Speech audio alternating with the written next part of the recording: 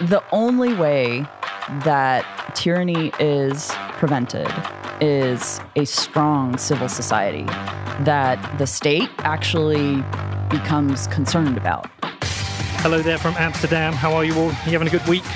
Welcome to the What Bitcoin Did podcast, which is brought to you by Gemini, the only place I'm using for buying Bitcoin. I'm your host, Peter McCormack, and today I've got an interview with Natalie Smolenski from the Texas Bitcoin Foundation. Now, Natalie wrote this article discussing CBDCs.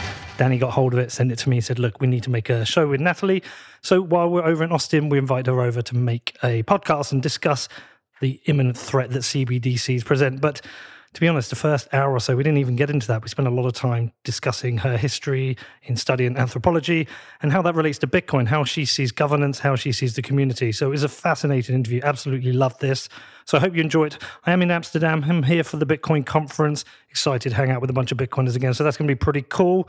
Apart from that, I hope you're having a great week. Hope you enjoy the interview. If you've got any questions about it, you can hit me up. My email address is hello@whatbitcoindid.com. All right. Good morning, Natalie. How are you? I'm doing great.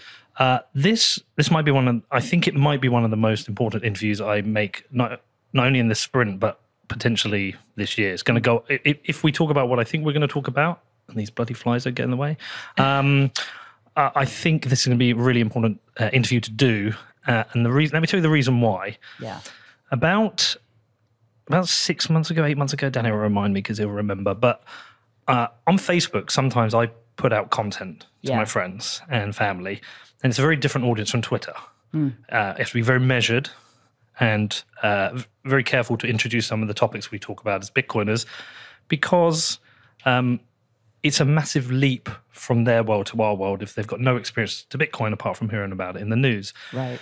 And Rishi Sunak, who was our chancellor at the time, announced Britcoin, the idea that we would have a CBDC. And so I put out a Facebook message explaining why CBDCs are dangerous, bad, and we should reject them. And one of my friend's mums said, I've had enough of your conspiracy theory nonsense, and blocked me. Oh, no. Yeah. And so my main worry about CBDCs is that it's something that a government is able to sleepwalk people into accepting without realizing the consequences. That's right. Because of the leap from where we are to where they are. Yeah. You know, we've all gone through this rabbit hole of learning about money and how money works and how currencies on blockchains work and how CBDCs can be misused. So I'm just going to tee this up and say this is a really important interview because this is one I want to send out to my friends who aren't yet to head down the rabbit hole. Okay, fantastic. Yeah, so before we start, just I think it'd be useful just to give people a bit of your background, introduce yourself to the audience. Sure. Yeah, so my background is actually rather unusual in a number of respects. I never really thought that I would be working in technology. I was an anthropologist and historian in a previous life. I was focused on questions of social theory, political theory, anthropology of religion, how the state as such gets formed by human communities. And then I ended up making a transition into the business world, which I initially did through marketing advertising as a brand planner, and then started working at a software agency or a software company that built the very first Bitcoin-based digital identity wallet. This was a Dallas-based company called Learning Machine, and we basically launched a movement to build open standards for digital identity using Bitcoin as a secure anchor of trust. And now that movement has, adherents all over the world, and many companies are building on these standards. And so I felt very privileged to be at the birth of this movement. I ended up being the business development leader for that company, spearheaded its exit to the company I currently work at in 2020. And I continue to do basically scholarly work at the intersection of technology and society. So I've done a lot of policy stuff, and you may be, familiar with some of my work with the Texas Blockchain Council, which I was the founding board chairman for in 2020. Earlier this year, I founded the Texas Bitcoin Foundation, which is a 501c3 that is dedicated to specifically research and education on the social and political ramifications of Bitcoin. So we have a lot of technologists working in this space. We have, a lot of brilliant people. And I think we have people with very strong convictions about the way the world should be. Those have to be systematically theorized. They have to be spelled out in a rigorous way that can be defended, but not just defended, that can offend, can actually frame the conversation around who we should become as a people and as a species. Okay, wow, lots to get into there. Firstly, it feels like it would be a good time to align the brands of the Texas Blockchain Council and the Texas Bitcoin Foundation. So it'd be nice to have the Texas Bitcoin Council. I 100% agree with you. But I know the complexities. Yeah. This is one of the reasons that I actually created the Texas Bitcoin Foundation is because I think the Blockchain Council saw itself as more of a big tent organization, which I also think has value. But there needed to be an organization that, had this Bitcoin forward focus. And I wanted it to actually be a 501c3 because Bitcoin's value is not, it goes so far beyond its existence as a token. It is really a nodal point for reimagining the relationship between state and society. And so there has to be an organization that can take that 30,000-foot view without, getting into the nitty-gritty of like specific political tactics and legislation, but that brings together people from scholars from various disciplines who may not even have a point of view yet about Bitcoin, but can understand based on their expertise how it will change the world. I am in part just teasing Lee because I know he'll be listening. Hi, Lee. Hope you're well, mate. Okay. So I would be interested, therefore, with your background in anthropology and studying society and political structures. What was your orange pill moment? Because for a lot of people, it's quite difficult when you first hear about Bitcoin. Everyone will tell you stories like, I heard about it in 2012 and then ignored it. And then something happened in 2014, 15. And then I took another look and then I understood it. And then I really understood it. And over time, the conviction increases. We very, very rarely get somebody who says, you know what, I've been in Bitcoin for 10 years. I don't believe in it anymore. Yeah. That tends to be the journey. I'd be really interested in your kind of moment where your aha moment. Yeah. So I actually came to Bitcoin through digital identity. Like I was mentioning earlier, the company that I was with actually partnered with MIT to build something called BlockCerts, which was the very first version of what is now called verifiable credentials. This enabled a movement that today is known as self-sovereign identity. Mm-hmm. So, coming as I did, my academic focus was a study of sovereignty. And so I was very intrigued by this concept of self-sovereignty. And what does that mean in a digital world? Well, Bitcoin's value proposition involves being a censorship-resistant, peer-to-peer digital currency, internet-native digital money. What if we could do censorship-resistant, peer-to-peer, internet-native digital identity? Could that potentially be an antidote to the surveillance capitalism that has created this nexus of corporation and state that just encroach further and further upon our everyday lives without most people knowing, let alone giving consent? Or even approving and being sold on that this is good for them. This is exactly the surveillance tech protects us from terrorists and criminals, and we need this. I feel like there's become an acceptance that we don't really have privacy anymore. Yeah, no, it's effectively a moot concept. Yeah. Okay, and then yourself as as an anthropologist and somebody who's studied people and coming into a quite a diverse community, and when I say diverse, I mean in terms of political opinions. Yeah. Some people loosely held, some strongly held. quite vicious debates at times, disagreements, fights. How do you analyze, how do you kind of view the kind of subculture of Bitcoiners? Yeah. I think it's actually to be expected.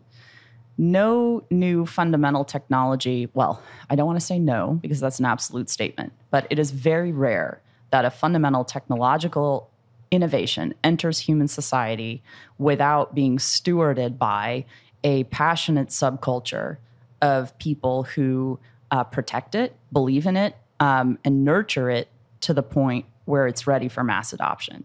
So, if you think about the origin of, things like mathematics, geometry in ancient Greece. I mean, the Pythagoreans were literally a cult. They were a religious order that you had to have, the right signs to enter the meetings, and there was a network of trust. There is a long history of secret societies in Europe as kind of incubating political movements, including things like the American Revolutionary Movement. And these were not like, always the nicest, most approachable,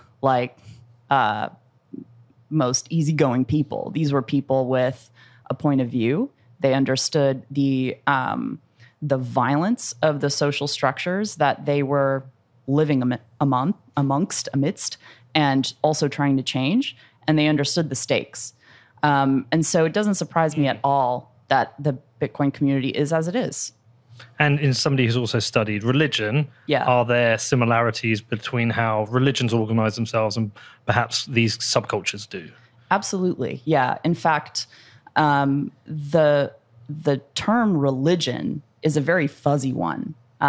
It's very contested, what exactly a religion is, how it differs from, say, a cult.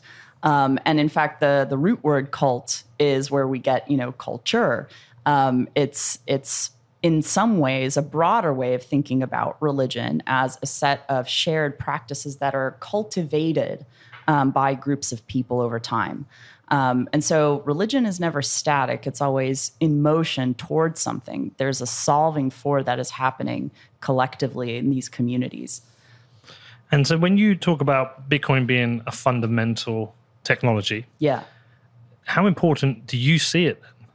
I see it as critical. I believe that Bitcoin has automated one of the central functions of the state, which is the seigniorage and management of money, of sound money. This is traditionally, has been a prerogative of the state, and in the modern period, the central banks. This is not to say that there is no longer a role for the state or even for central banks, but rather that there is now a particular function of these institutions that has been automated and made global and universal by design and default. And so there is no local, let's say, jurisdiction that Bitcoin emanates from. It is ajurisdictional. That means a number of things. One, it's a kind of financial DMZ, or demilitarized zone, which, as we can see in a world of weaponized and politicized money, can actually be the precondition for trade between enemies. Because it is set up to be enemy money. It is presumed that your counterparty in the transaction is someone you don't know and don't trust. It also is something that anyone can make use of. So it is not the explicit purview of a favored class or, a Cantillon effect of some kind. So I think initially, actually, what many nation states don't like about Bitcoin will be the very reason they come around to it, because they will recognize that they can benefit from its neutrality, not just lose out from its neutrality. And then finally, the importance of property. I mean, this is one of those fundamental rights, that the political theorists of the Enlightenment write about. And they often started with property because it is, in some ways, the clearest way of talking about ownership ownness. In other words, what belongs to me versus, say, to someone else or to the community. And that question, it's never defined with 100% certainty. There's always a debate about where the boundaries of ownness kind of end, like where personal property begins to transition. But nevertheless, if you don't have some sense of personal property at all, then you set individuals up for, in effect, totalitarian control, whether that is the cage of norms, which political scientists Daron Acemoglu and James Robinson have written about, where the village lays claim to whatever it is you happen to possess, or whatever fortune you have. Nobody can rise too high because you're immediately cut down. That's a sort of more traditional small scale society approach to this, or the modern totalitarian state, where there is in fact no private property, and so anything you have can be confiscated at any time by the state. And so these are extremes, but if you don't have a theory of private property, of ownness, then it's really hard to justify any other rights politically. And so this is why Bitcoin is so important for the individual, because it actually enshrines in a material infrastructure a structure of ownership through ownership of private keys, and the ability to use those private keys in a self-sovereign way to transact with anybody you choose. So that idea that any of your property can be taken by a totalitarian state, I understand that what you're getting there and the kind of states we're talking about. But at the same time, I'm from the UK, a Western liberal democracy. Right. But I can imagine an instant scenario right now where the state can take my property from me. And when I talk about my property, my home and my money. Right. So there are certain scenarios, say, for example, if I didn't pay tax, they can go into my bank, they can go straight into my bank account and take that money directly from the bank. And I can't stop it. Right. But I can also see scenarios, say, if perhaps I was involved in some kind of lawsuit, which was a lawsuit that was unfair, but I lost it and I had to pay the costs. I can have my home taken from me in those scenarios. Right. So how do you differentiate the two? Right. I think often these political labels like liberal democracy and totalitarian state are used in very imprecise ways. Liberal democracy is used to describe the good states that we like, and totalitarian state is used to describe the bad states that we don't like. Which are blurring now. Right. So what is, totalitarianism? There's a history of theorizing it.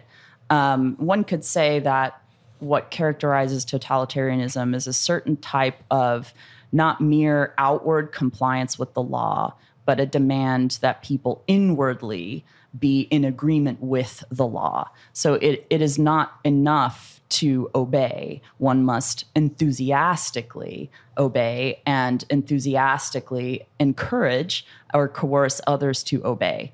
So it's a kind of colonization of the inner disposition of the human being that political theorists have described as totalitarian. Right. That said, whether or not the state is totalitarian in that regard, its ability to confiscate property, private property, without repercussions, defines its ambit of sovereignty.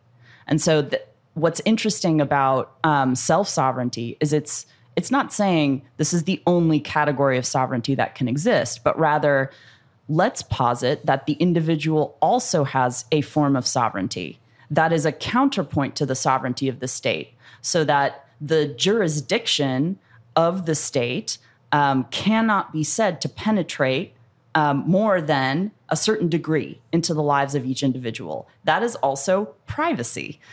So, lo and behold, privacy, self-sovereignty, these are constituent components of a free society. A state that can confiscate property with complete impunity could, the moment it flips to being totalitarian and demands that ideological conformity, do so without any, in effect, civil society pushback. Right. Okay. So when you think about this work that you're doing here with Bitcoin, yeah, and you consider political structures, what is the end goal? And can it be summed up quite simply? When I think of decentralization, when people compare Bitcoin and Ethereum, and they refer to both being as decentralized, some will say one's more decentralized than the other.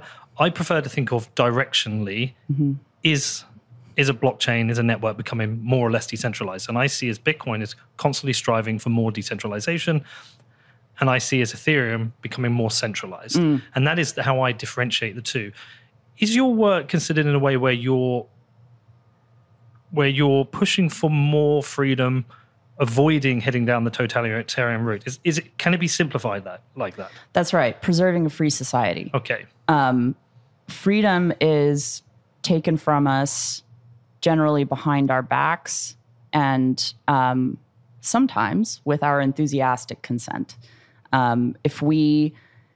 If our theory of a good society is one that relies on people we agree with being in power, that is a hierarchical social structure. That means we have to constantly work, often through violence, to ensure that the right people are in power at all times, i.e. whoever we happen to agree with. What if we actually remembered some of the lessons of Enlightenment era political theory, which is that power corrupts and absolute power corrupts absolutely. And so how do you ensure power is not abused? It's not by making sure that the right people are in power. It's by setting power against itself, fragmenting it through a separation of powers, and then creating a system of checks and balances where no faction of power can rise too high. That is ultimately what preserves a free society. What we've seen happen instead is the consolidation of power in an elite faction of society. That's a kind of revolving door. Private sector, public sector, executive branch, legislative branch, judicial branch, central banks, large banking institutions, large financial institutions, policy. And so, in effect, this is a process that anthropologists have described again and again with regards to the collapse of complex societies. When the elites of a society become so entrenched and their interests aligned, what ends up happening is that society begins lurching into this kind of top-down imbalance where the elites colonize more and more of the resources of the society, and the productive economy of the bottom part of the society can no longer sustain them materially. And so you have a growing elite class that, like, regulatory capture is just one of the ways it exerts its power. But that is increasingly parasitic on the actual production of the bottom of the pyramid. And at some point, there's just resource limitations. Lynn Alden has spoken often about the energy supply crunch. Like, there's... I mean, we're seeing that in the UK. I mean, it's interesting. Yeah. There's so many bits of work that we've been doing recently that are kind of converging into this conversation. Yeah. I recently made a film that's about 2 weeks away from being released, where I went out to study inflation in the UK. What people understood about it. Post filming that, we've had an energy crisis in the UK, and the energy crisis has gone from the point of people expecting to pay maybe 1,200 euro in energy costs to a predicted up to 6,000.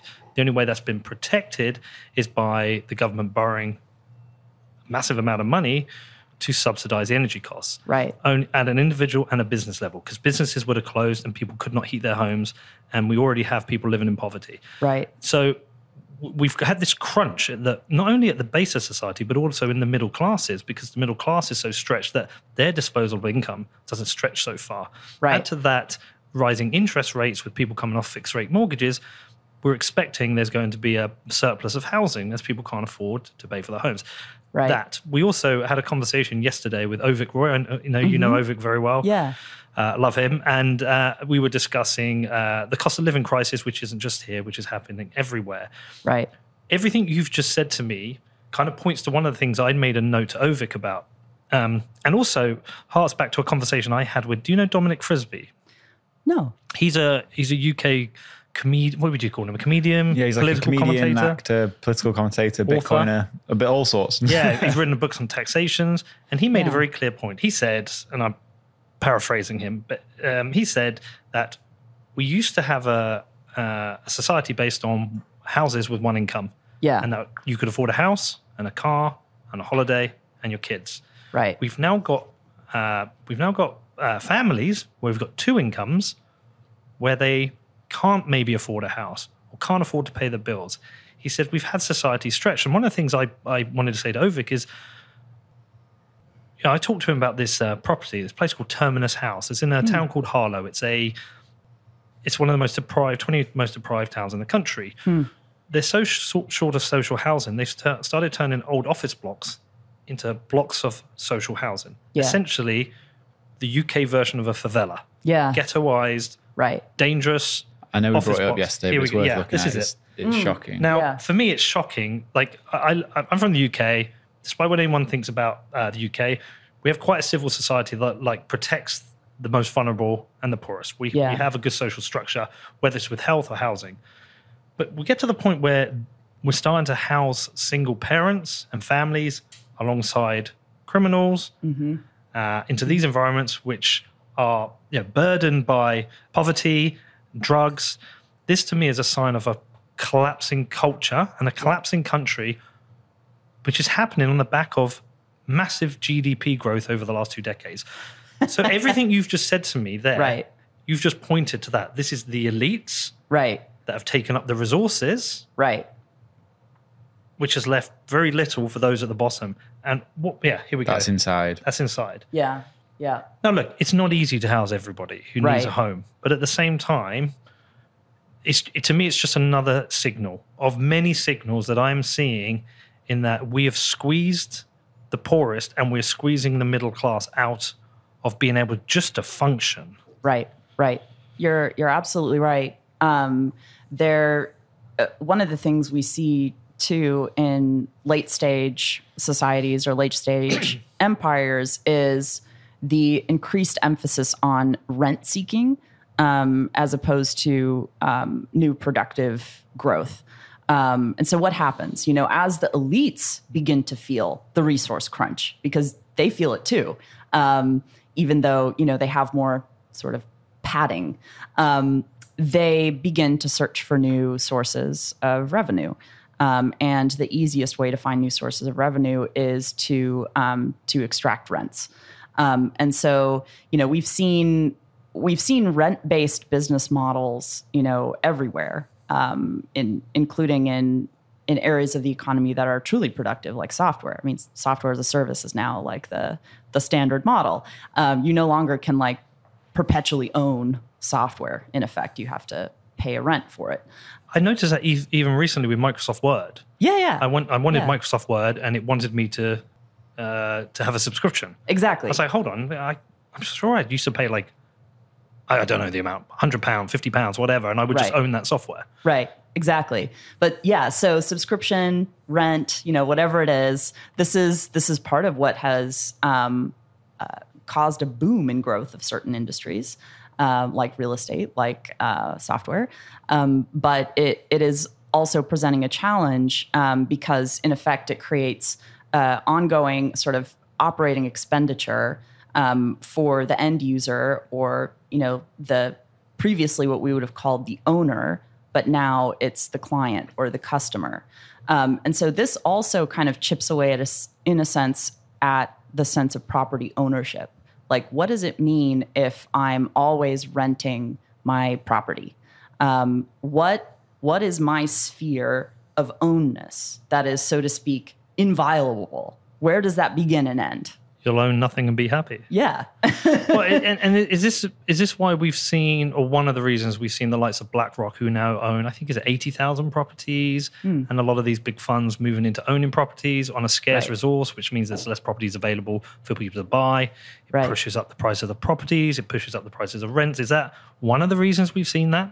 Certainly. I mean, if you're looking to diversify in a world where the productive economy is, hitting some limits, then you're going to want to create areas of your portfolio that can collect rents on, what is already built, what is already there. And so this is where we get into the question of how do we actually grow the pie? Like, how do we move from a rent-seeking economy to a more net new productive economy? And that actually appears to be a question of resource abundance / scarcity. So, we can have a growing economy, but we need a certain type of energy subsidy for that, or not subsidy, supply for that. That energy crunch that is being experienced now throughout the world is constraining, real GDP growth. It's going to constrain new industries. It's going to push down rent extraction further and further into the pyramid. And so this is why, I think on the left in particular, which tends to be, very concerned about the poor, the middle class, those who are economically struggling, there often is a real disconnect on this issue because they haven't thought about energy as the underpinning of all prosperity. And so there is an emphasis on redistribution, which, you can debate different redistribution models. But ultimately, if the pie isn't growing, then you're redistributing smaller and smaller units of value that are themselves losing value to more and more people, which is a recipe for a revolution. Yeah. I just want to go back a step. When you talked about the checks and balances on power, and you may not have an opinion on this, but I'd be interested in your thoughts on what's been happening in El Salvador with Nayib Bukele. He's obviously become very popular with Bitcoiners because he's made Bitcoin legal tender.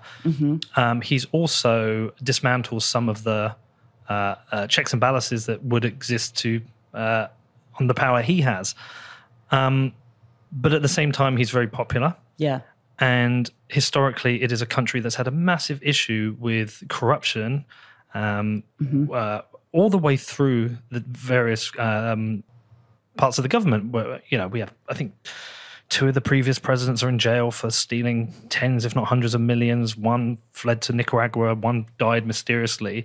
Yeah. So whilst the checks and balances existed, he has dismantled them. But he does feel like he is somebody who's trying to take El Salvador in a different direction. Right. Now, you may hear certain claims that he's just a populist, whatever. I don't really care.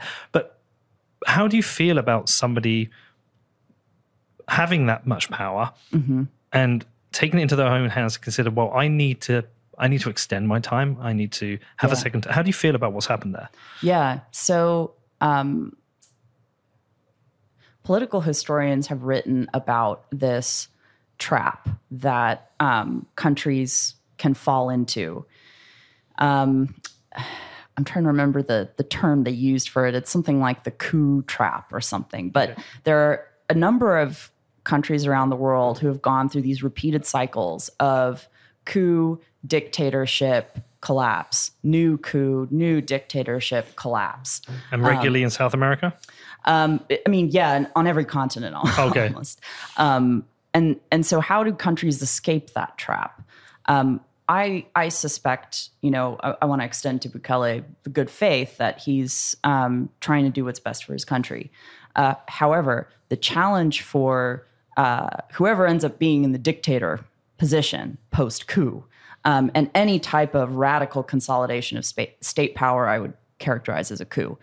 Whoever's in that position then has the responsibility to build institutions that separate powers in practice and that can function without the dictator, without the personalist power of the intervention of that individual. And so that's always the question. There have been, military coups followed by dictatorships that have transitioned into truly democratic forms of governance. They just tend to be more rare because the work of building those institutions is very hard. And is it also hard for someone to let go of power? Absolutely. Can you think of any examples where this has happened? It's for my late night reading. Well, I'm going to say the paradigmatic example is the American Revolution. Okay. This was a violent military conflict that was, won by an upstart colonial country that was highly fragmented. I mean, we had basically multiple states who in effect saw themselves as multiple sovereign nations. We really only won the war because we managed to finagle the support of France, and then ended up with a country. And the consensus at the time was we need a king, or we need someone who's going to basically function that way. And it was Washington's foresight to refuse that role that I think became an enduring model for representative democracy in the United States. So he was offered that role? Yeah, he refused to be king. I mean, I feel like I've studied a lot of American history post-Civil War, and I've never heard that. Have you heard that? No, but to be fair, it's not something I've studied very much. I just did not know that. So right. So there was a consideration of the US becoming a monarchy. Mm-hmm. Interesting. Right. Or in effect, creating a president role that was no different from a monarch in its powers. And this is the problem now with the American presidency, is that we are now on the tail end of decades of consolidation of executive power that was even explicitly theorized by some as the theory of the unitary executive. This was a reigning or prevailing theory explicitly during the George W. Bush administration, that the president or the executive branch is in effect the governing branch, the sovereign branch of government. And so today, the presidency does have, in effect, monarchical powers, and even beyond monarchical powers, because in most constitutional we don't monarchies, have any power anymore. They don't really have power anymore. And so what is the electoral contest then? It's a constant contest of who will be king. And you have some, in effect, like our previous president, who explicitly was very comfortable with the idea of, being president for life and, in effect, doing away with the whole show of electoral democracy. And so power consolidates. I would argue that the separation of powers in the United States was not able to sustain itself through the information revolution.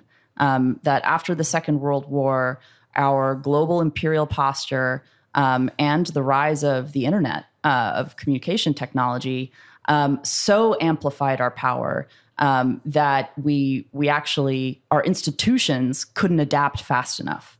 And so this is now the challenge for whoever the American president's going to be. It's not just Bukele. It's like, in this country, how are we going to refound our institutions so that we don't have like a really, really powerful version of Bukele who has the entire global surveillance and military apparatus at their command? This show is brought to you by Wasabi, who I will be now using to make sure my Bitcoin is private, and I'm very excited about using their software.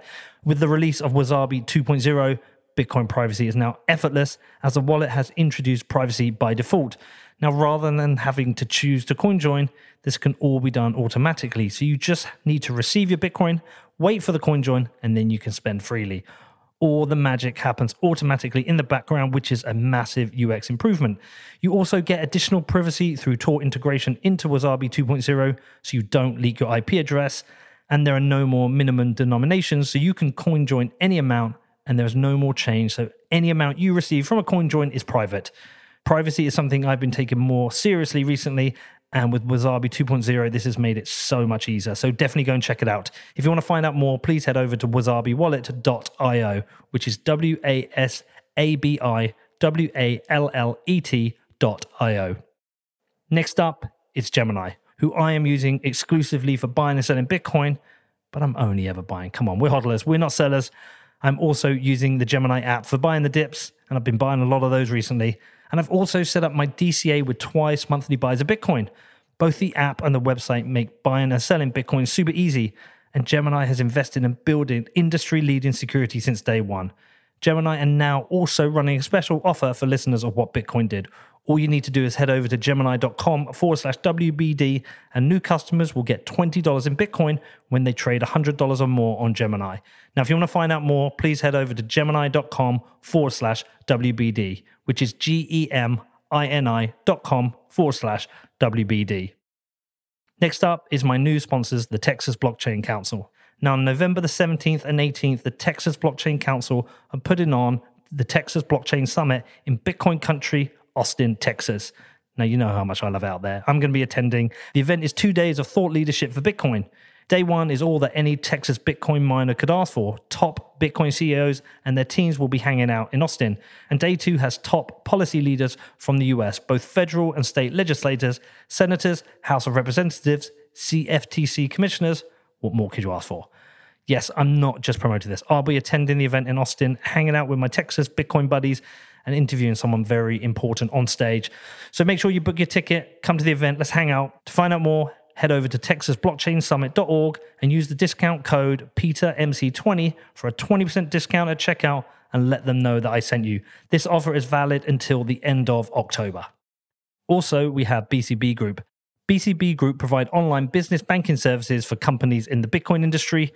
And yes, I am a customer of BCB too. They heard about my difficulty with finding a payment services provider that understands Bitcoin and reached out to me.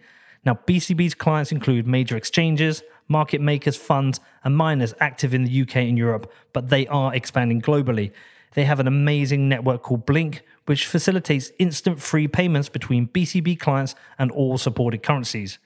Now listen, I know some of you have had some trouble with this like me, and if you are looking for a banking provider who understands and supports Bitcoin companies rather than creating hurdles, then like me, you want to become a BCB customer. Now, if you want to find out more, please head over to bcbgroup.com/Peter, which is bcbgroup.com/Peter.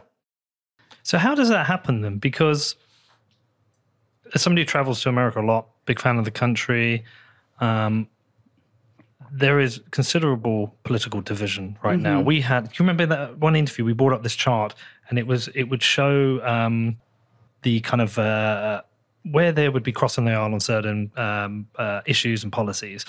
And over time, it showed how there was like a blend of red and blue, and then over time they're just two separate blocks. Right. And now there seems to be very little, apart from maybe in Bitcoin, which we saw with Gillibrand and Seth the Alumnus, it appears to be very little things that people agree on or work on, and it's now just become us and them. The whole country appears to become us and them. Right. Is that part of the failure? Yes, it absolutely is. Yeah, here we go. I don't think it was actually this chart, but it's very similar. Yeah. And we can imagine, I mean, that 2014 graph is probably even more polarized now. Yeah, definitely. And 28, and it's sad to watch because I've been a huge fan of study and understand what the forefathers try to do, and I wouldn't ever try and explain it or explain my understanding. But the idea that this group of people tried to imagine a structure for the future that would protect against the individual attaining too much power. Yeah, like what they foresaw and what they did for me was brilliant. Yeah. But America seems very, very long way from that. And it's strange, to be honest, because we know how much you study as children, the importance of the forefathers. Right. I remember it in Kindergarten Cop when the kids step forward and they talk of the forefathers. Like, it's something I've always been aware of. And it feels like America has almost lost its Americanism about that.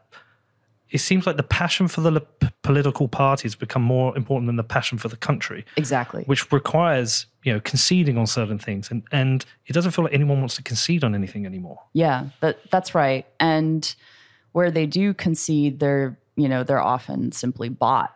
And so it's extremely crass. This is why, so Bitcoin Magazine has their new issues coming out soon. It's called The Orange Party. issue. And it's all about transcending this red versus blue political divide. And I have an essay in there called "It is Time to Refound the American Republic." Yes. Where I make this exact argument. We have actually lost sight of what made the American experiment great, liberty and justice for all, a kind of ethos of individual ability to experiment, to fail, and to succeed. That has become lost to considerations around policing, both the world and domestically. And so, the model of the prison is increasingly becoming a model for, American social institutions, whether we're talking about schools or workplaces or, the prisons themselves. And then globally, there's a kind of commitment to projection of power for its own sake, where that sphere of ownness is no longer something we can define as a country. Instead, our leaders talk in terms of interests, American interests, but whose interests specifically in America? And so in the congressional briefing on CBDCs, one of the slides I showed was this growth of U.S. intelligence agencies over time, where, the 20th century, particularly after the Second World War, just spawned this explosion of federal intelligence agencies. This is to say nothing of the actual, executive branch and the police. Unconstitutionally? Well, often, that's always a question, right? Under the privilege of or purview of some branch or some agency within the executive branch of government that said, we're going to spin this up. And so they're not accountable to the people, certainly, through the electoral process. They may, through some chain of command, report to the president. But whether the president even is aware of a lot of their activity is up for debate. Which sounds very deep state. Right. So this is the thing. The American right, with its, growing skepticism of the deep state and its kind of what seems like a conspiratorial worldview, is actually beginning to speak the same language as many parts of the American left, which have been suspicious of the deployment of state institutions to prosecute, activists, journalists, pretty much any Black person who happened to rise to any kind of fame or notoriety in the United States. So this is the thing, a default posture of let's use the state to solve whatever X problem is increasingly garnering bipartisan disdain or suspicion. And that's where I think a new type of political coalition can be built, with Bitcoiners, interestingly, as a kind of center for that. So when you talk about, sorry, just want to go back a second. You mentioned there the arrest and imprisonment or prosecution of journalists. Mm-hmm. Where has this been happening? Because the reason this comes to my mind is right now I'm personally, to the disappointment of some other people, very critical of Vladimir Putin. Historically, there's been very little free press in Russia. What did exist was kicked out during the war. And historically, certain journalists, they are reporting on certain topics, may end up falling out of buildings or with bullets in the back of the head. Yep. Something I've been very critical of. I support a free press. As much as we might hate the mainstream media, the entire press isn't CNN and Fox News. And we do have good journalists out there. And I'd much rather have a free press with its faults than state press. Absolutely. But where have journalists been targeted in the US? This actually is not my area of expertise, so I'm not going to name names. But a pattern that I have seen is that journalists in the United States who begin to ask difficult questions about those in power, regardless of what level, municipal, state, federal, begin to face difficulties, particularly around access. And so I would suggest that in the United States, the media has actually come to police itself, to self-censor. This happens in every, repressive regime. The difference is that, unlike, say, in China, the U.S. media is not getting weekly communiques from the party about what talking points they need to hit in their press coverage this week. That's a very direct, hands-on form of censorship and control that the U.S. government does not exercise. Instead, it becomes about celebrity, about access, about opportunities, speaking engagements, book deals, promotional opportunities.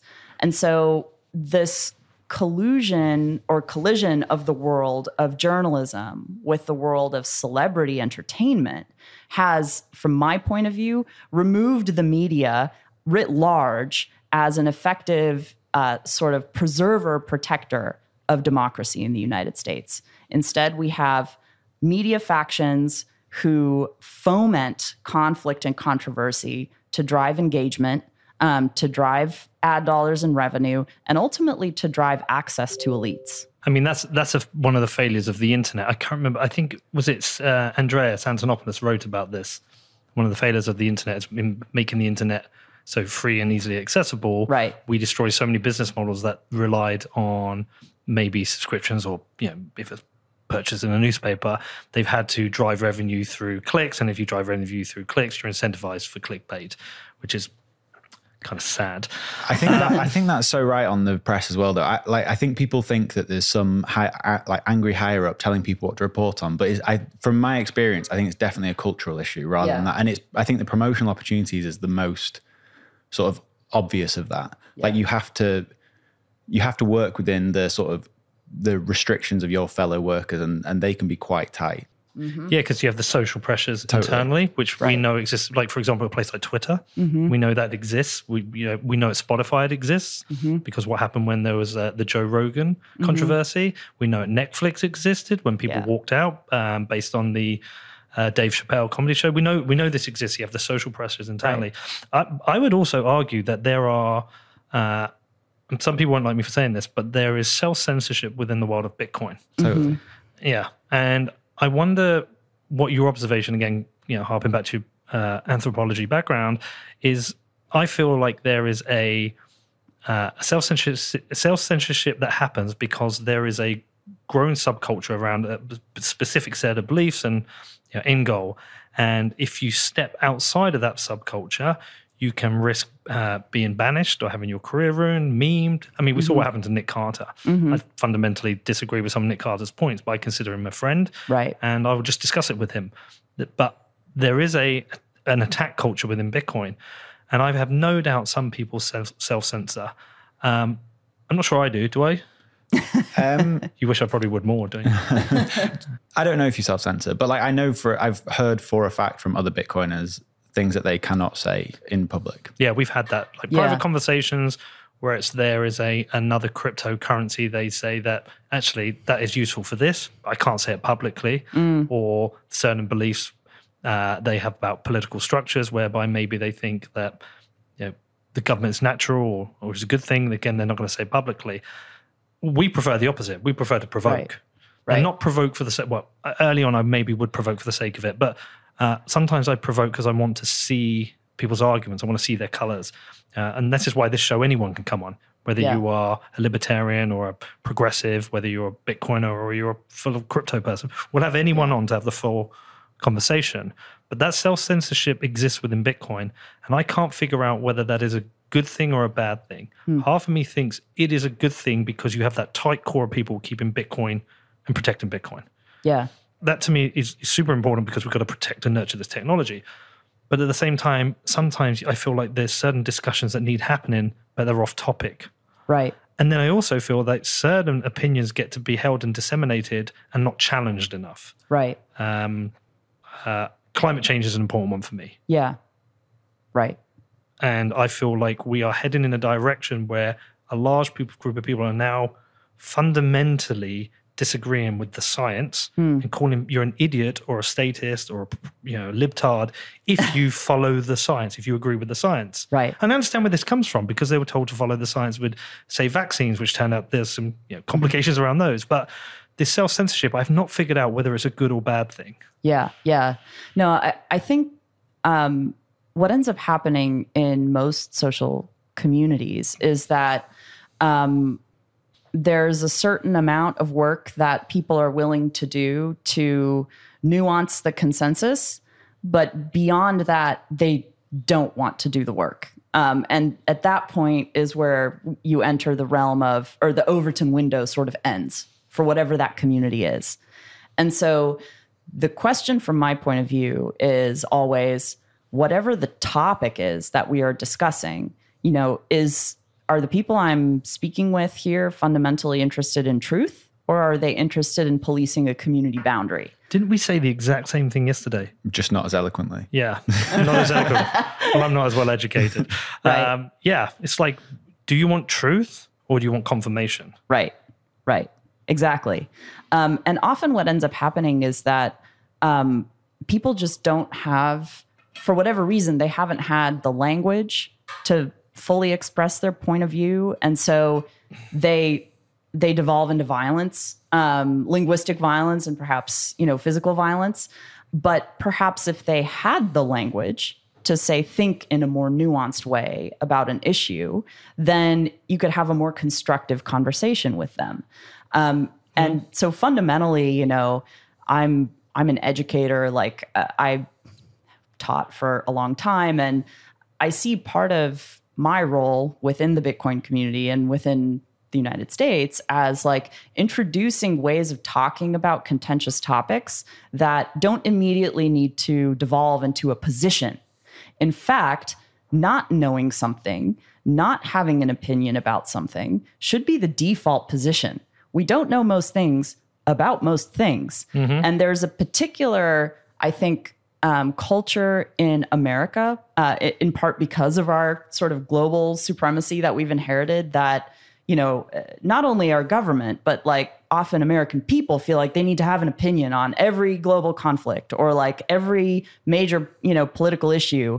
And you don't. Same thing with social media. Social media has given everyone a microphone, which is incredibly empowering, but also you don't have to use it. And in fact, part of the work of character is knowing when to use it and when not to use it. Are you speaking to me directly? I feel like you're telling me. No. I know what you mean. I've got a habit of doing that.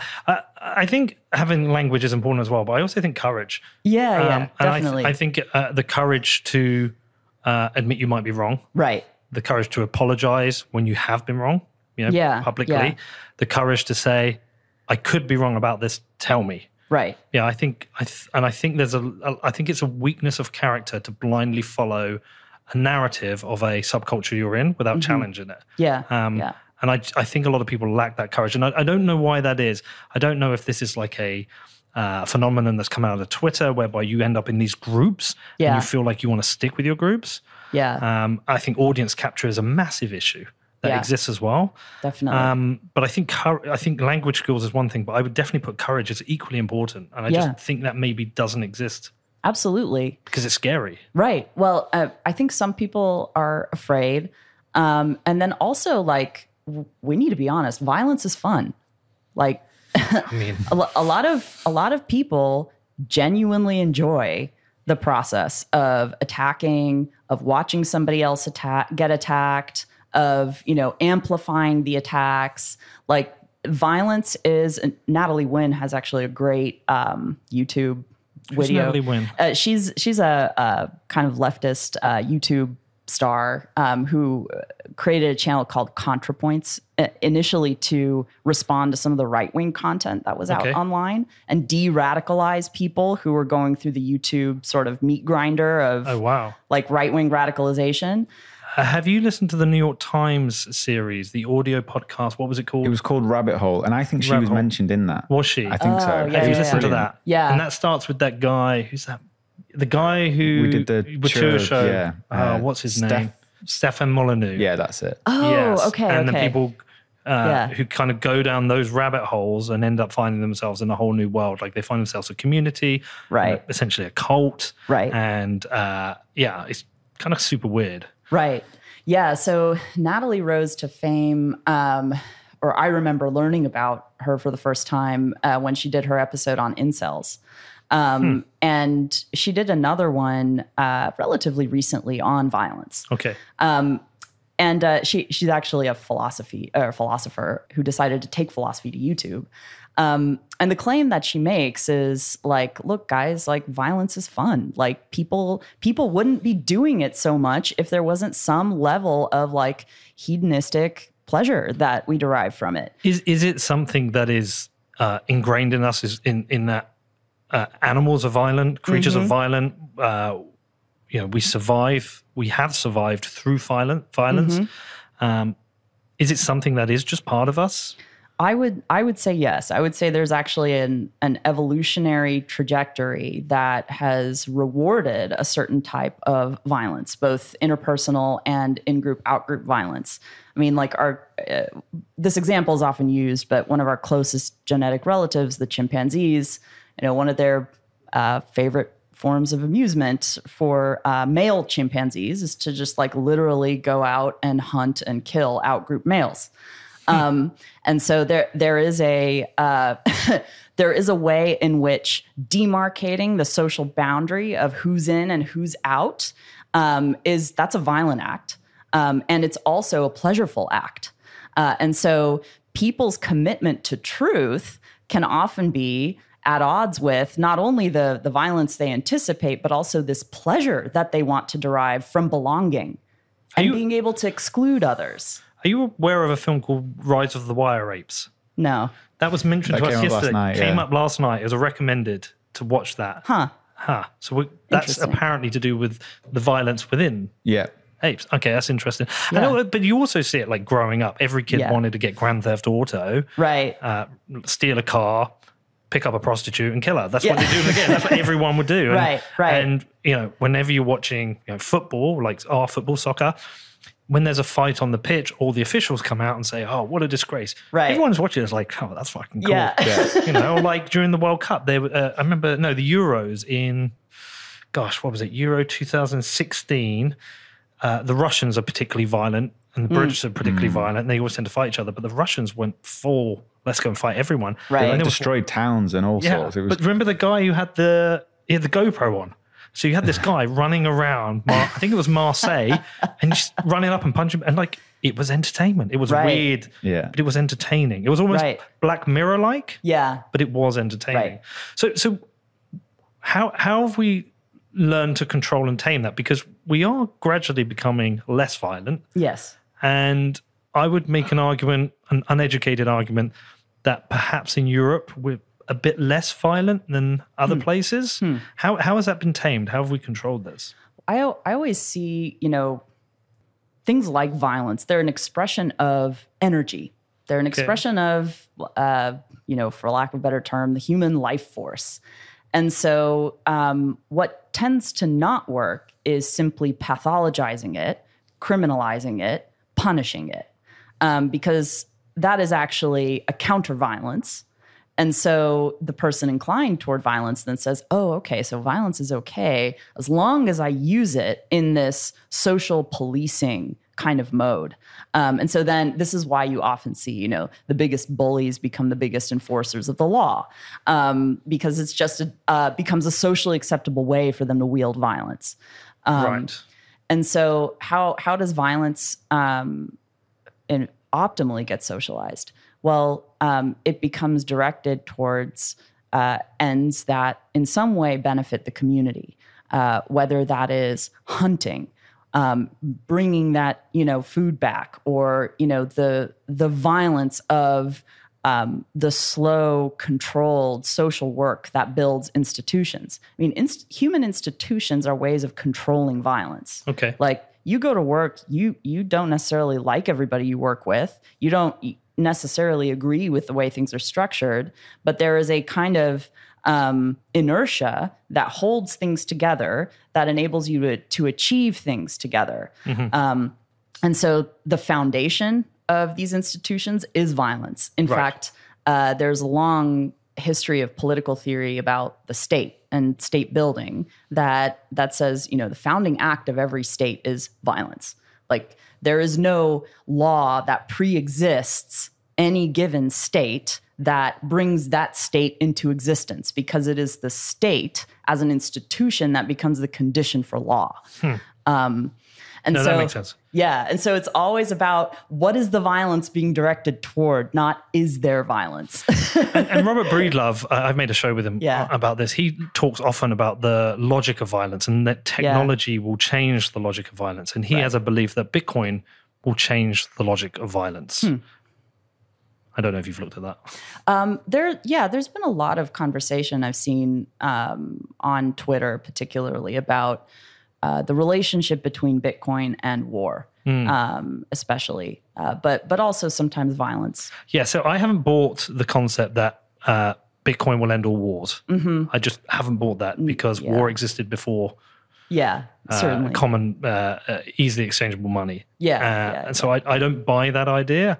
I understand the idea that it changes the potentially the industrial complex, military industrial complex. It changes that ability to fund war. But you could just go to a scenario where war is funded by bonds again rather than deficit spending. Yeah, absolutely. So I haven't fully bought that one. And that's like Alex Gladstein's point, isn't it? That it removes unjust war. And because if you have to raise money from the people, they have to agree with what you're doing. So you can't have something like the Iraq situation. Yeah, can't do it through deficit. The existence as such of sound money does not, to your point, suddenly eliminate the existence of credit. So it's not a question of, is Bitcoin a limited constrained supply for nation states, but rather how will nation states monetize Bitcoin? The existence of gold never prevented war, or other, hard commodity monies. Rather, states went through the predictable process of minting coin, then, summarily debasing the coin over time, growing until they couldn't and until they were literally conquered or subjugated by another people who then became sovereign. And so there is a parallel question of human institutions, political, social institutions, that doesn't go away just because we now have Bitcoin. Okay. I know we're meant to be getting on to CBDCs. Right. There is another thing I want to ask you, because there are, within the Bitcoin community, a lot of kind of anti-state people or libertarians. Right. And every time I sit and discuss with them, I've said this over and over, I fundamentally agree with them theoretically. I am still, even at this current time, I'm a supporter of democracy. I feel it's strange. I mean, at the moment in the UK, I could not vote for Liz Truss, and I could not vote for Keir Starmer. There's no one I can vote for. We've lost anyone to believe and get behind because, and the reason is, it's not fundamentally the people themselves. The system itself is broken. I know now that whoever comes into power is going to bring in more laws which reduce freedom, and they're going to destroy the money further. I'm just accepting of that now. Right. But I fundamentally agree theoretically with a lot of what the libertarians say. My problem is that I think the state is a natural monopoly. And I worry if you bring or burn down the state and start again, you can end up with something worse. I mean, you've studied political structures. I assume you've studied why you get democracies in one country and you get totalitarianism in another country and why that happens. My worry is that if we try and end or move on from democracy, we get something that's worse. Right. Without the checks and balances. Right. Well, and this is why I don't particularly care what people are against. What are they for? That's what interests me. Okay, you don't like democracy. Well, what is your positive political project? What are you advocating for exactly? Anarchy? Yes, but then the question becomes, what is anarchy? Is the family an anarchist unit? Families still have hierarchies. There are still people who are dependent and others who provision. And so I actually think your question is spot on. There's been a lot of sort of socialist, communist political theory in recent decades on the left. That's been kind of the main focus there. And then more on the right, we've had, ethno-state theorizations. We've had unitary executive. Ethno-state? Yeah. What's that? Basically racial kind of or or national supremacy arguments that, you know, governments are for and by a particular people who are ethnically demarcated in these ways. Gosh. So like Dugin in Russia is a great example of this. But, you know, there are also many proponents in other countries. So we've had these various political theories, but what we haven't consistently had well theorized is an anarchist position. Like, what does that mean? And so one of the interesting things that Bitcoin introduces into the political conversation is the notion of rules without rulers, a system that is designed to be self-sustaining and sort of self-maintaining in terms of its governance procedure. So that is where, as a political theorist, I'm actually interested in doing some more work. Well, if you do it, please send it. Yeah. Because I'm interested in it. Because, again, I mean, I've spoken to anarchists, and theoretically, everything they say, I agree with everything they say.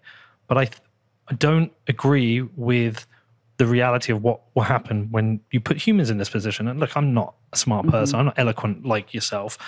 But I can understand, or I do have basic questions, and I do fully expect that hierarchy will come again. If you break hierarchy, new hierarchies will be built. Yeah.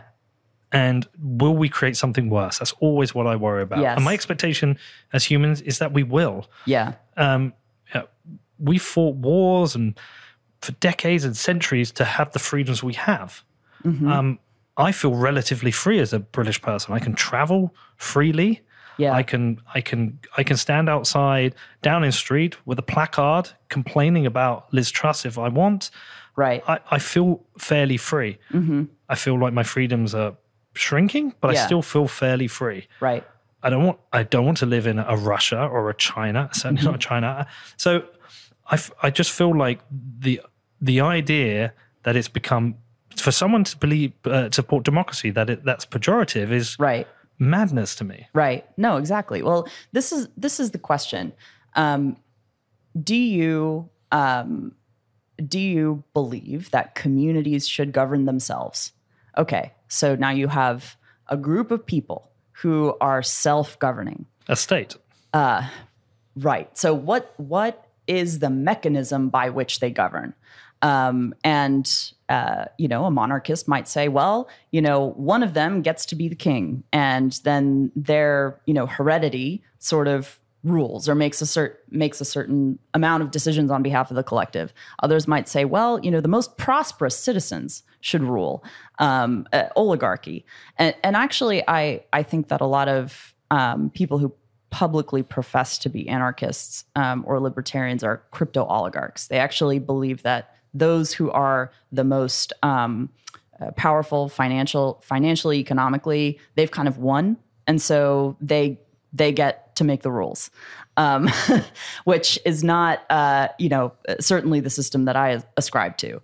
Then there are various flavors of, you know, democracy, the people rule, the demos rule. Well, who are the demos? And how do you position the demos in relationship to the elites?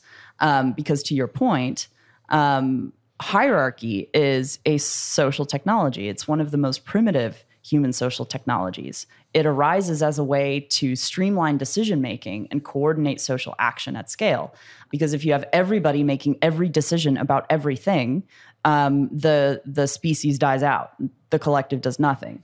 And so one of the questions that the Texas Bitcoin Foundation is actually taking up is precisely this question of governance. What is the relationship between state and society in a democracy, and how does scale impact that? You know, if you're governing a community of 150 people, which is the Dunbar number, you know, you may have a very different form of government or self-government than if you're governing a state, a behemoth of a state with 400 million people like the United States. And from my point of view, the larger the scale, the fewer decisions the state should make, because they're so much more impactful and so much more likely to go wrong and negatively impact. And so this is one of the challenges of refounding American institutions, is I think also relocalizing decision-making in local communities. Okay, so if you don't if there isn't this refinding of institutions, Yeah. what are the risks that you've identified for directionally where the USA is headed? Because it feels like America, is the land of free, land of opportunity, land of economic opportunity, an open, free, fair country as a brand, not always in reality. Yeah. But it is also a surveillance state, as the UK is. And it feels like directionally it is mirroring a lot of what it hates about China. Yeah, absolutely. But doing it worse because it isn't a totalitarian regime. That's right. So, and I've often thought, if America sees China as a threat, don't copy China and do it worse. Right. Beat China at freedom. Right. And therefore, CBDCs are the wrong answer. Right. Bitcoin to me is naturally the right answer. Right. Because it's a freedom technology. That's right. Yeah.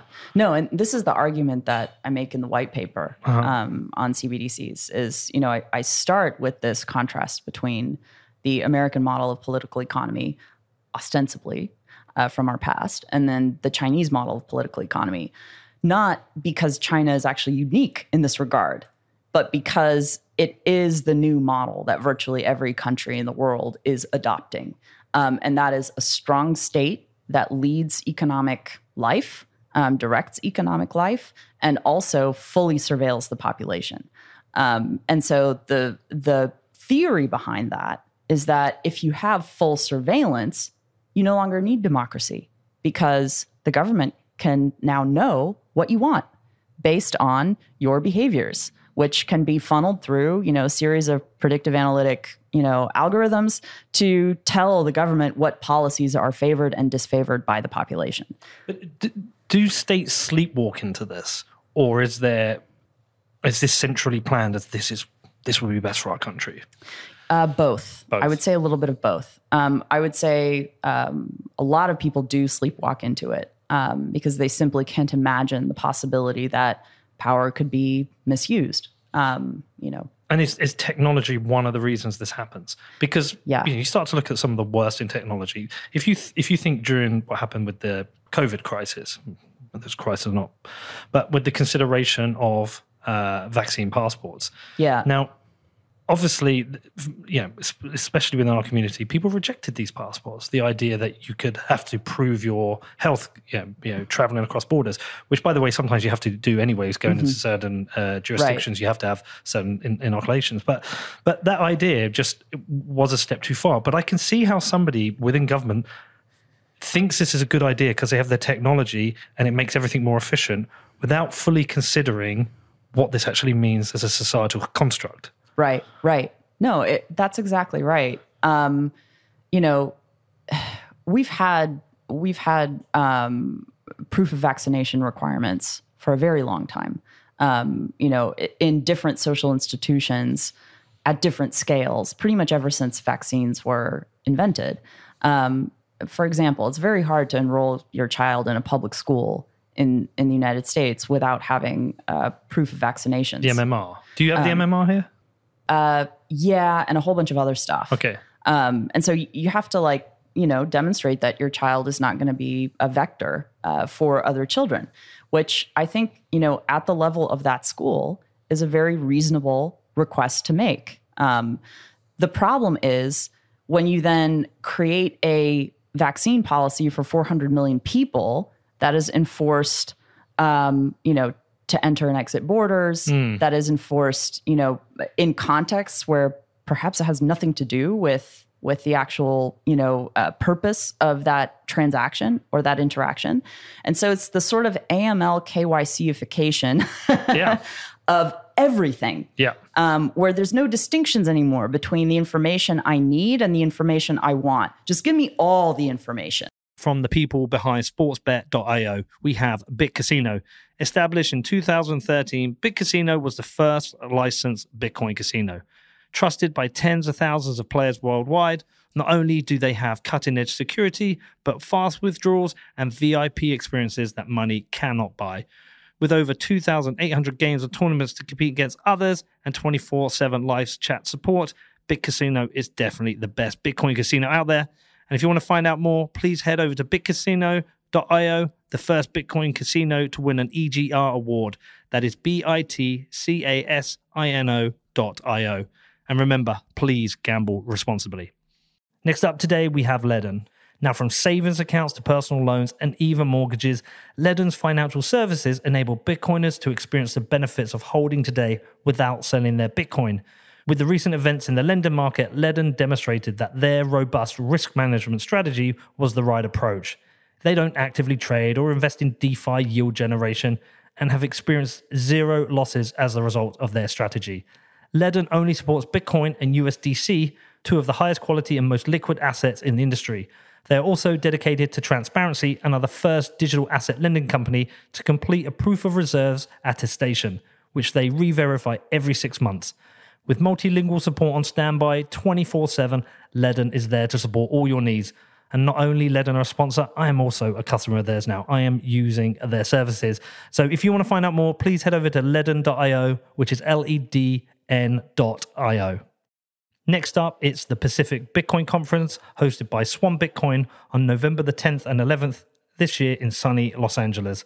Now, I've known Corey, Yan, and Brady for years, and they've been pulling out all the stops to make the Pacific Bitcoin Conference a celebration of the Bitcoin community.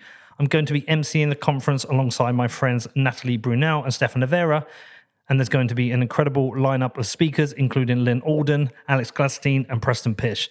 Now, Pacific Bitcoin is going to be the right mix of education and good fun with unique experiences. They've got a surfing simulator and loaded with other events and parties before and after the event. They're bringing the brightest minds in Bitcoin to discuss a range of topics from macro to nation-state adoption, mining, and lightning. And you're not going to want to miss this inaugural Pacific Bitcoin Conference. I know it's going to be a special event. Now, Swan are offering a huge 30% discount to listeners of the show. Just go to pacificbitcoin.com and use the code PETER at checkout. That is PACIFICBITCOIN.com and use the code PETER. Also today, we have Ledger. Now, recent events have highlighted just how important self-custody is. And Ledger is the smartest and easiest way for you as a Bitcoiner to take control of your Bitcoin. And the world's most popular hardware wallet just got better. Ledger have recently announced the launch of the new Nano S Plus. The larger screen makes it easier to manage and verify your Bitcoin transactions, and the Nano S Plus maintains the same high level of security as all other Ledger products. Now, I have been a Ledger customer since 2017, and I absolutely love the S Plus. Now, if you want to find out more, if you want to check this out, if you want to purchase a hardware wallet from Ledger, then please head over to shop.ledger.com, which is shop.ledger.com. But see, I see it with, when I look at the Chinese model, social credit scores, I just see this as control, decisions based on control. But I can see in kind of more Western liberal democracies that it's done through naivety. Mm-hmm. Sometimes maybe control. Yeah. But I can see how we sleepwalk in these decisions because the logic of the technology makes sense. Right. And I could come up with 10 different examples immediately of different ways where technology seems, surveillance. You can make the argument for surveillance, crime reduction. In the UK, I listened to an interview with somebody who worked for MI6, and they talked about all the different plots they foiled. And we've had terrorist plots. We had the tube bombings. We had the failed tube bombings. We've had a number of knife attacks. We had the ones stabbing on London Bridge, Borough Market. So we've had successful terrorist attacks where innocent people have died. I mean, what was it? 52 on the.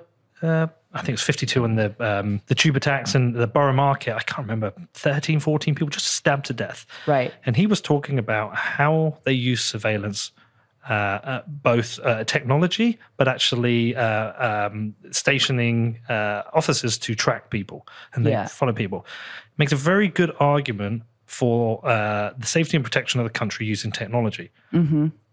It's an argument it's hard to disagree with, but when that comes to the point where everything is surveilled NSA standard, you can see how that's a problem. Mm-hmm. And I don't know what the right answer is.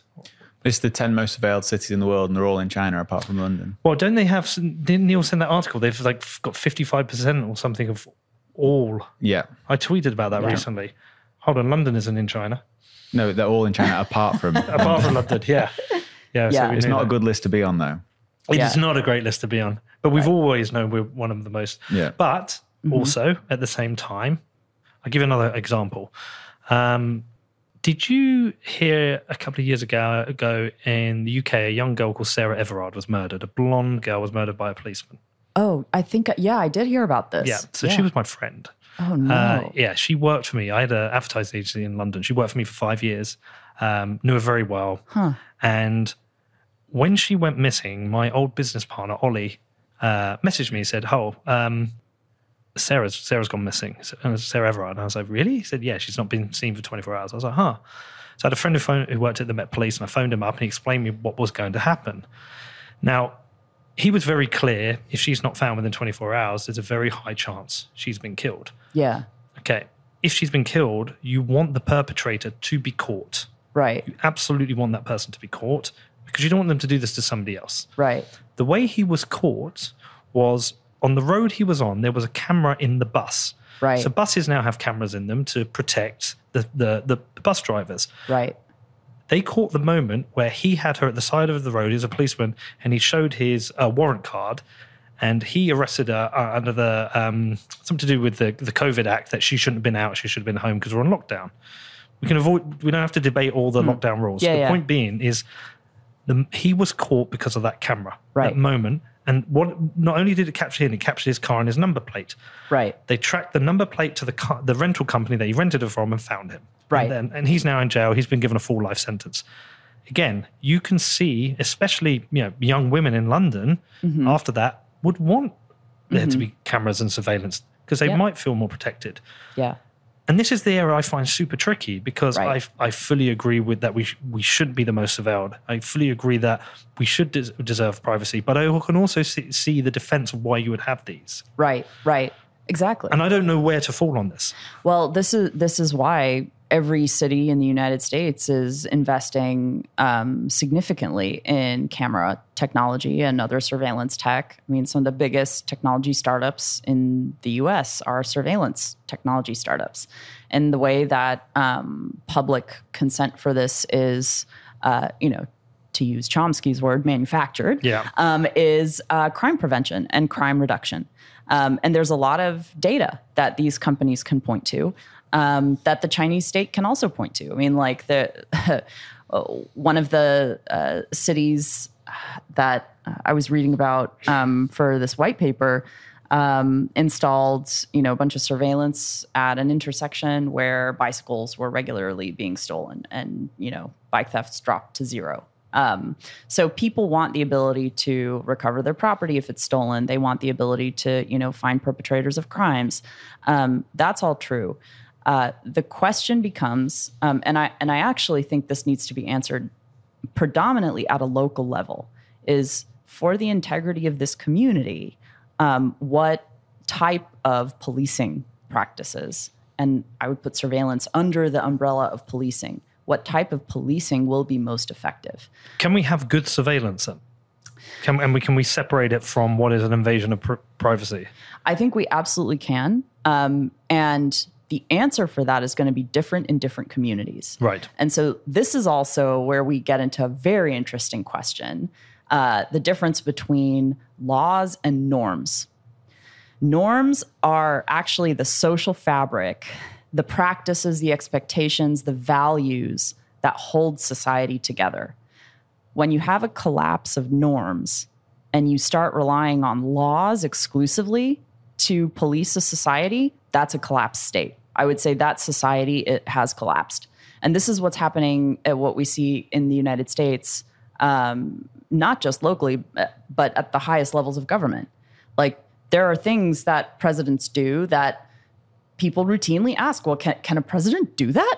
Well, it's not illegal because nobody ever thought to legislate that, because the thinking was that a president would comport themselves with a certain kind of character and adhere to certain norms. If we can't assume shared norms, I would suggest we don't have a society. And so the process of refounding, I think, starts at the local level of understanding what are our shared norms in this community, and then scales from there. Can you point to some of this breakdown being because of the failure of money? Is that one of the reasons? Because I know, for example, now, my children will not be able to afford a home at all. The only reason they're not going to be saddled with debt is because I'm not allowing them to, but plenty of their friends and peers will be. Yeah. And they have this expectation that they can't get on the ladder anymore. I've had this conversation with my son. Like, how do I even get to where you got? How do I get to a home? Like, I just can't see it. And we know there's this kind of amongst the youth, this is kind of like detachment from them between themselves and the way governance occurs. I mean, didn't you talk about that in your article? Yeah. So, like, what do we do about that? Yeah. Well, a big part of this is, so some of this is structural. Yeah. Well, actually, most of it is structural. One of the markers of a declining or collapsing society is that the sphere of new economic activity shrinks. Right. And when you're young and you are not capitalized, you're not very well resourced, what do you have to make your way in the world? You have your productive labor. And so you need places to be able to start. You need a 0 point to start from. In societies where those initial steps on the ladder are not available, typically what young people do is they exit. They go to other societies where they are available. And so, there's a historian named Peter Turchin who has written about the colonization of the Americas, and not just him, many other historians, in effect as the project of second and third sons of European nobility who were not inheriting the family fortunes and basically couldn't find anything else to do. They wanted to be the masters of something. They wanted to be property owners. They wanted to be wealthy. So where did they go? They went to the New World where they could, conquer and... Well, we know this happens. Like, Danny, you might know this better than me, but like places like Tonga, I mean, what's his name? Lord Fusatua. Yeah, didn't he talk about the idea that there's no opportunity little opportunity for young people in Tonga. So they end up going to New Zealand and Australia. Yeah. Right. I know Ireland specifically has an issue outside of Dublin. My father lives in Ireland. And a lot of people there will, like one of his neighbour, both their children have moved to Australia to work because there's opportunity, because there's no work locally within the area that they're from in Ireland. And a lot of people in Ireland will move to the UK to get jobs. Is that basically what you're talking about? Yeah, that, on the one hand, there's the magic of the frontier, which is kind of this open, at least in the minds of, those going there to make their fortunes, this open space where they can start from nothing.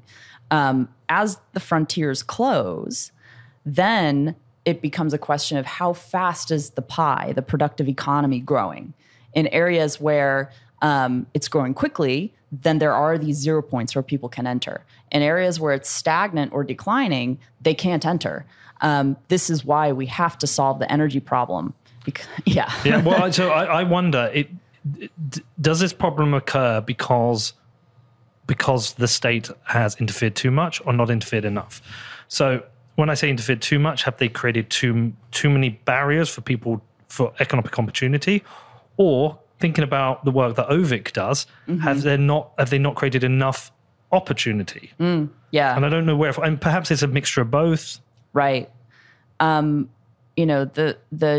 generation of economic value is, I would say, most successfully demonstrated by political economies that have that privilege a free market with some amount of state intervention to enforce a set of shared game conditions. Okay. So that is a thesis that is up for debate. Some would say, no state involvement whatsoever. Like markets truly, unfettered. Others would say, no, the state must direct markets. This is the Chinese model. And in terms of just sheer growth, they haven't been proven wrong. The question is how much of the value that the Chinese economy has generated over the past decades is actually piggybacking on the value generated in more free market societies. So the technology, the innovation, the corporate forms that it, gets born in the US and then picked up in China. And so this is the thesis or the argument that I make in the CBDC paper is like we can see historical examples of this in the medieval period in Europe, where those local jurisdictions that adopted freer market norms then became innovation hubs that positively impacted even the authoritarian jurisdictions that were nearby because they created a rising tide. And so this is a balance. There isn't going to be one set of policy prescriptions for every community. I think that every locale needs to answer this question for themselves. But broadly, a inclination toward a freer market, I think, has been shown to create bottom-up value much more effectively than a top-down model of state-driven growth. Excellent. Okay, so moving on to CBDCs. Yeah. We got there. 90 minutes in. I think Danny promised you an interview that's less than an hour and a half. I'm really enjoying this. Thank you. Yeah. Thank you. So considering it's CBDCs, something we, again, seem to be sleepwalking into potentially, what is at stake here? Yeah. I mean, at stake is, in CBDCs specifically, is the elimination of the last sphere of financial autonomy that remains, and that is physical cash. Although the Federal Reserve and the ECB have, issued public statements to the effect that they're not. I carry physical cash always. Right. Do you know that's how not British much pound good is? here, though. Yes. Yeah. I carry these. Nice. To be replaced with the king soon. Indeed. You should get one. Anyway, sorry, I interrupted you there. But yeah, I mean, that's what's at stake, is the last non-KYC'd form of financial transacting is physical cash. And every CBDC design model has posited that full identification will be necessary to both receive CBDCs directly from the central bank and then to transact with them later on. Even without CBDCs, though, do you not see the elimination of physical cash? I think governments, one way or another, are going to work to eliminate it. I'll give you another example of why you can sleepwalk into this as well. Do you know I own a football club? Yes. So I've actually had to start learning about running a part of a business's cash base. We have a bar and food, and people come, and they can pay with Bitcoin, they can pay with a card, or pay with cash. Yeah. Cash is a pain. It's a real pain. You have to have a float. The float has to have the right amount of coins to give change. Right. Then you have to count it and back. It's a pain. Everything that's paid on by the card is easy. Right.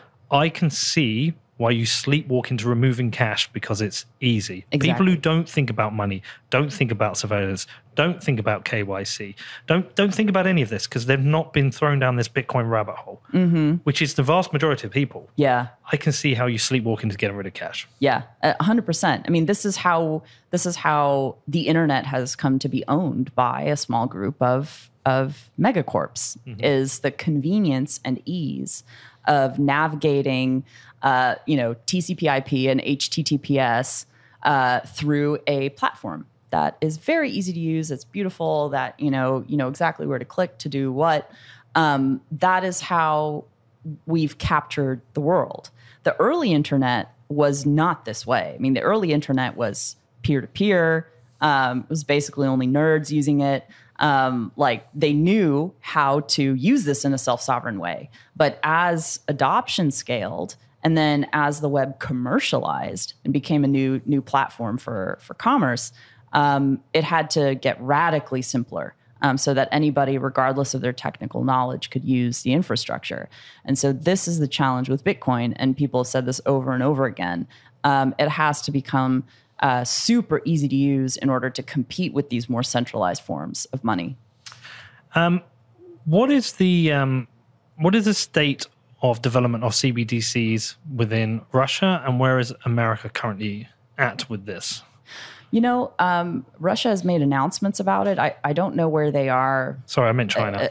In China, they've been piloting CBDCs in a number of cities. And interestingly, they're running into the same challenge where people are like, well, money's already digital. Like I already use, we we pay and Alipay for everything. So why do I have to use this CBDC now? And they're completely surveilled through Alipay and WePay. Right, anyway. exactly. And so this is part of my argument in the paper too, is the digital dollar banking system is already fully surveilled.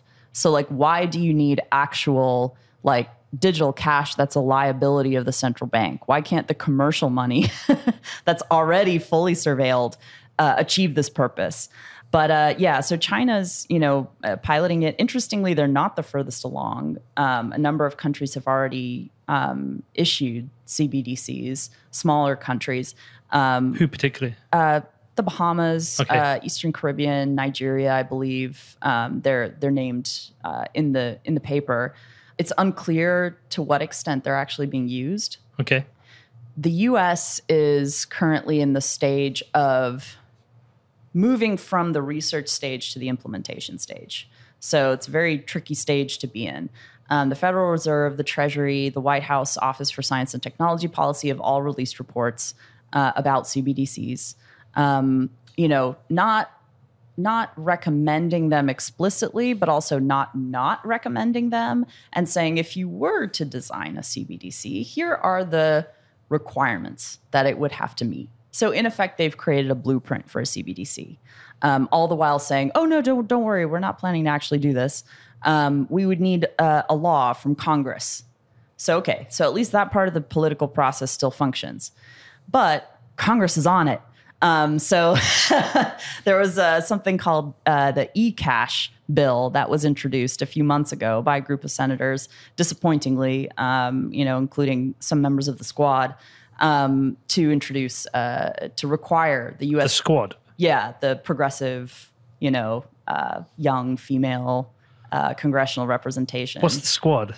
AOC. Yeah, no, but what's the name? Is that like a known name? Yeah, okay. that's the name for like her kind of coterie of, not just her, but like a group of young, progressive, democratic, female women of color who were elected to Congress over the past few years. This is one of the reasons, like recently we've been making a hard push on the show to have more progressive leftist Bitcoiners on the show. We've had Jason Meyer, who's writing a book. We've had Logan Bollinger. Who else have we had? We've had loads, haven't we? Mark Goodwin, I guess. But that was a little different show. But the point being is that Bitcoin has mass awareness. Bitcoin is growing. It's certainly been adopted more by the conservatives and the right, and then the progressives.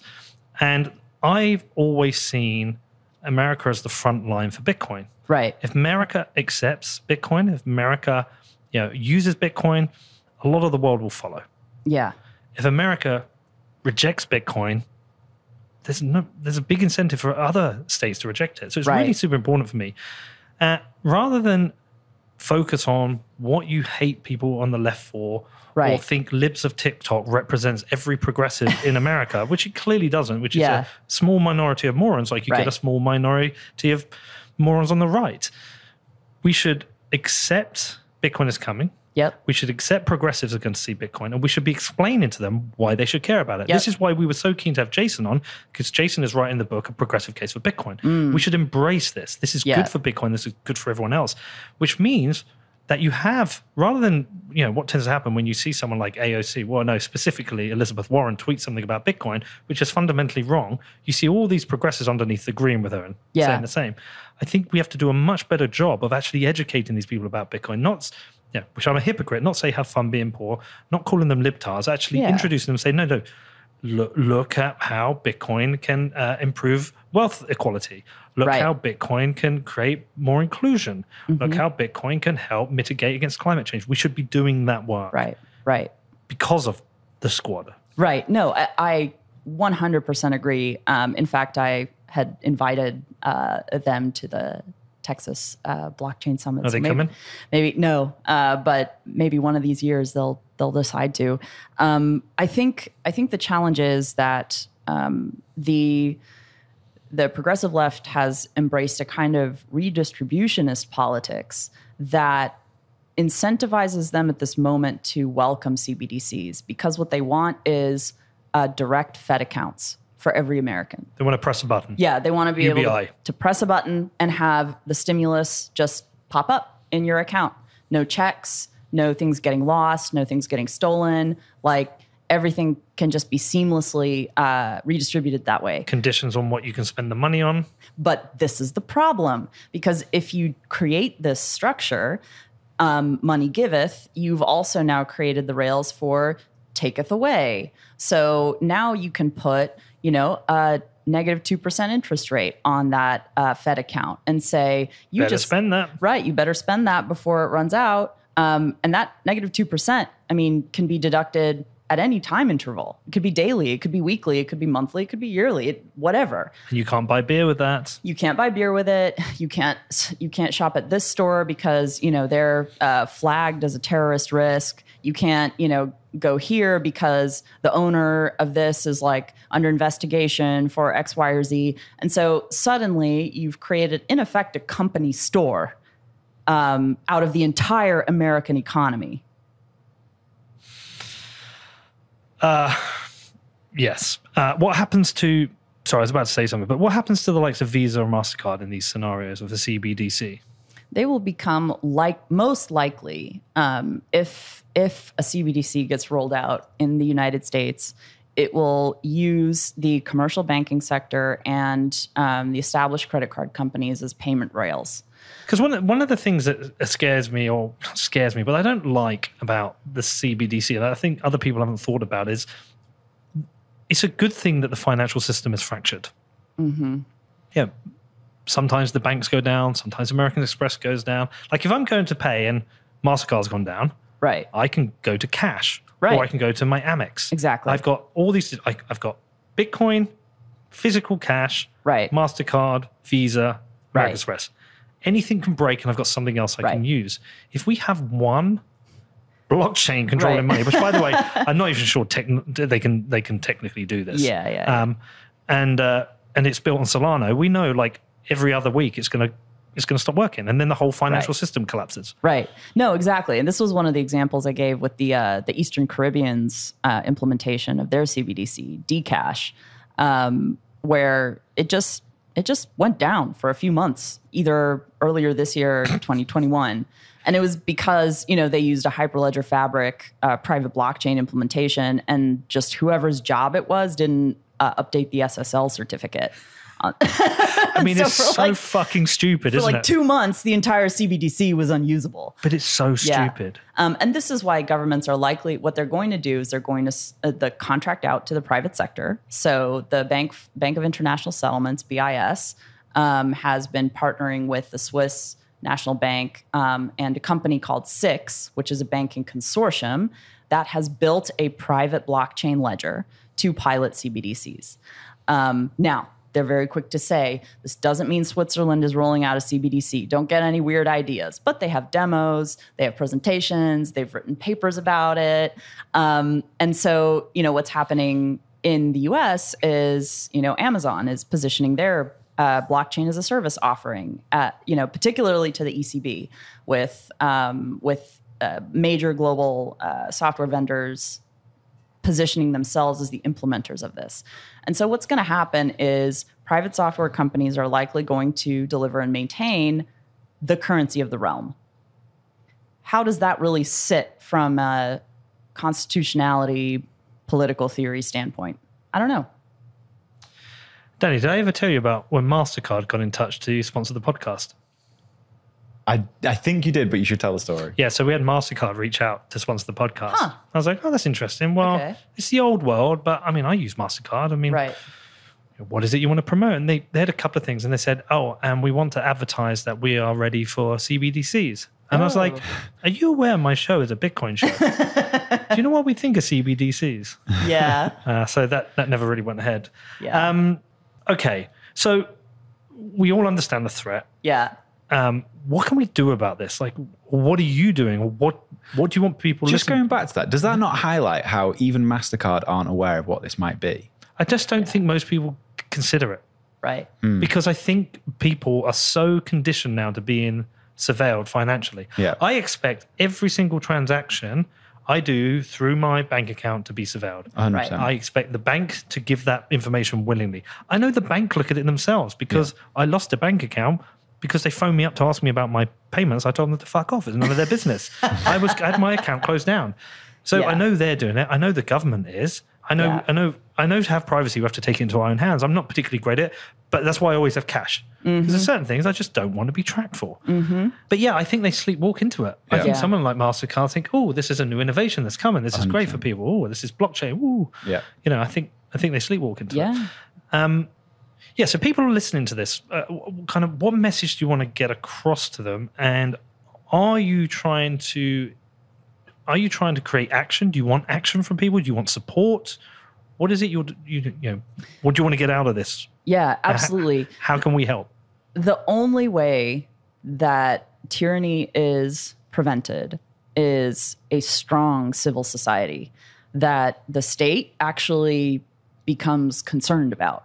And so what we need, institutions. Yes, what we need is massive pushback from the American people against CBDCs. That means writing, calling your congressman, your senator, any media outlet that is willing to publish letters to the editor or op-eds, talking about it on your blogs, on social media. There has to be a political price for implementing this policy in the United States. And this is, one of the things that, I write about in the beginning of the paper is this disturbing tendency that we've seen among the American electorate to continue voting for people who, further the surveillance state, as long as, we like one of their policies on something else or their identity, who they are. The problem with that is that if everyone we're voting for continues consolidating state power, eventually there will be nothing to vote for. The problem you were describing, who am I going to vote for? Who actually represents me on this roster? I mean, this is a problem, I think, in most political jurisdictions. So it feels like to me that one of the most important things to do is break this political war, this partisan problem that America, we've got it growing in the UK, but it's not as bad. But that's this specific partisan problem you have here. You've got to break that. And then with that, you've got to have stronger leaders. And it's like, how do you you kind of got to bring people together, which Bitcoin does. Right. That's the idea, right? Right. The Orange Party. Right. But you're not going to get an Orange Party tomorrow. And Brett Weinstein, I think it was, who tried to attempt to do a party which would, what was it called? I can't remember what it was called. It got banned on Twitter, and they tried to bring together it was Andrew Yang on one side and there was a Republican on the other side. But yeah, I mean,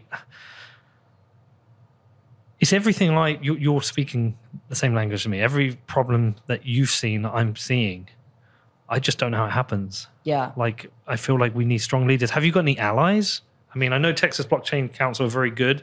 They've got good relationships with people in DC. Have you got allies? Absolutely. So last week, I did a congressional briefing for the U.S. Congress, and Representative Tom Emmer from Minnesota. How was that, by the way? Were you nervous? Did you nail it? Maybe a little, but I think I nailed it.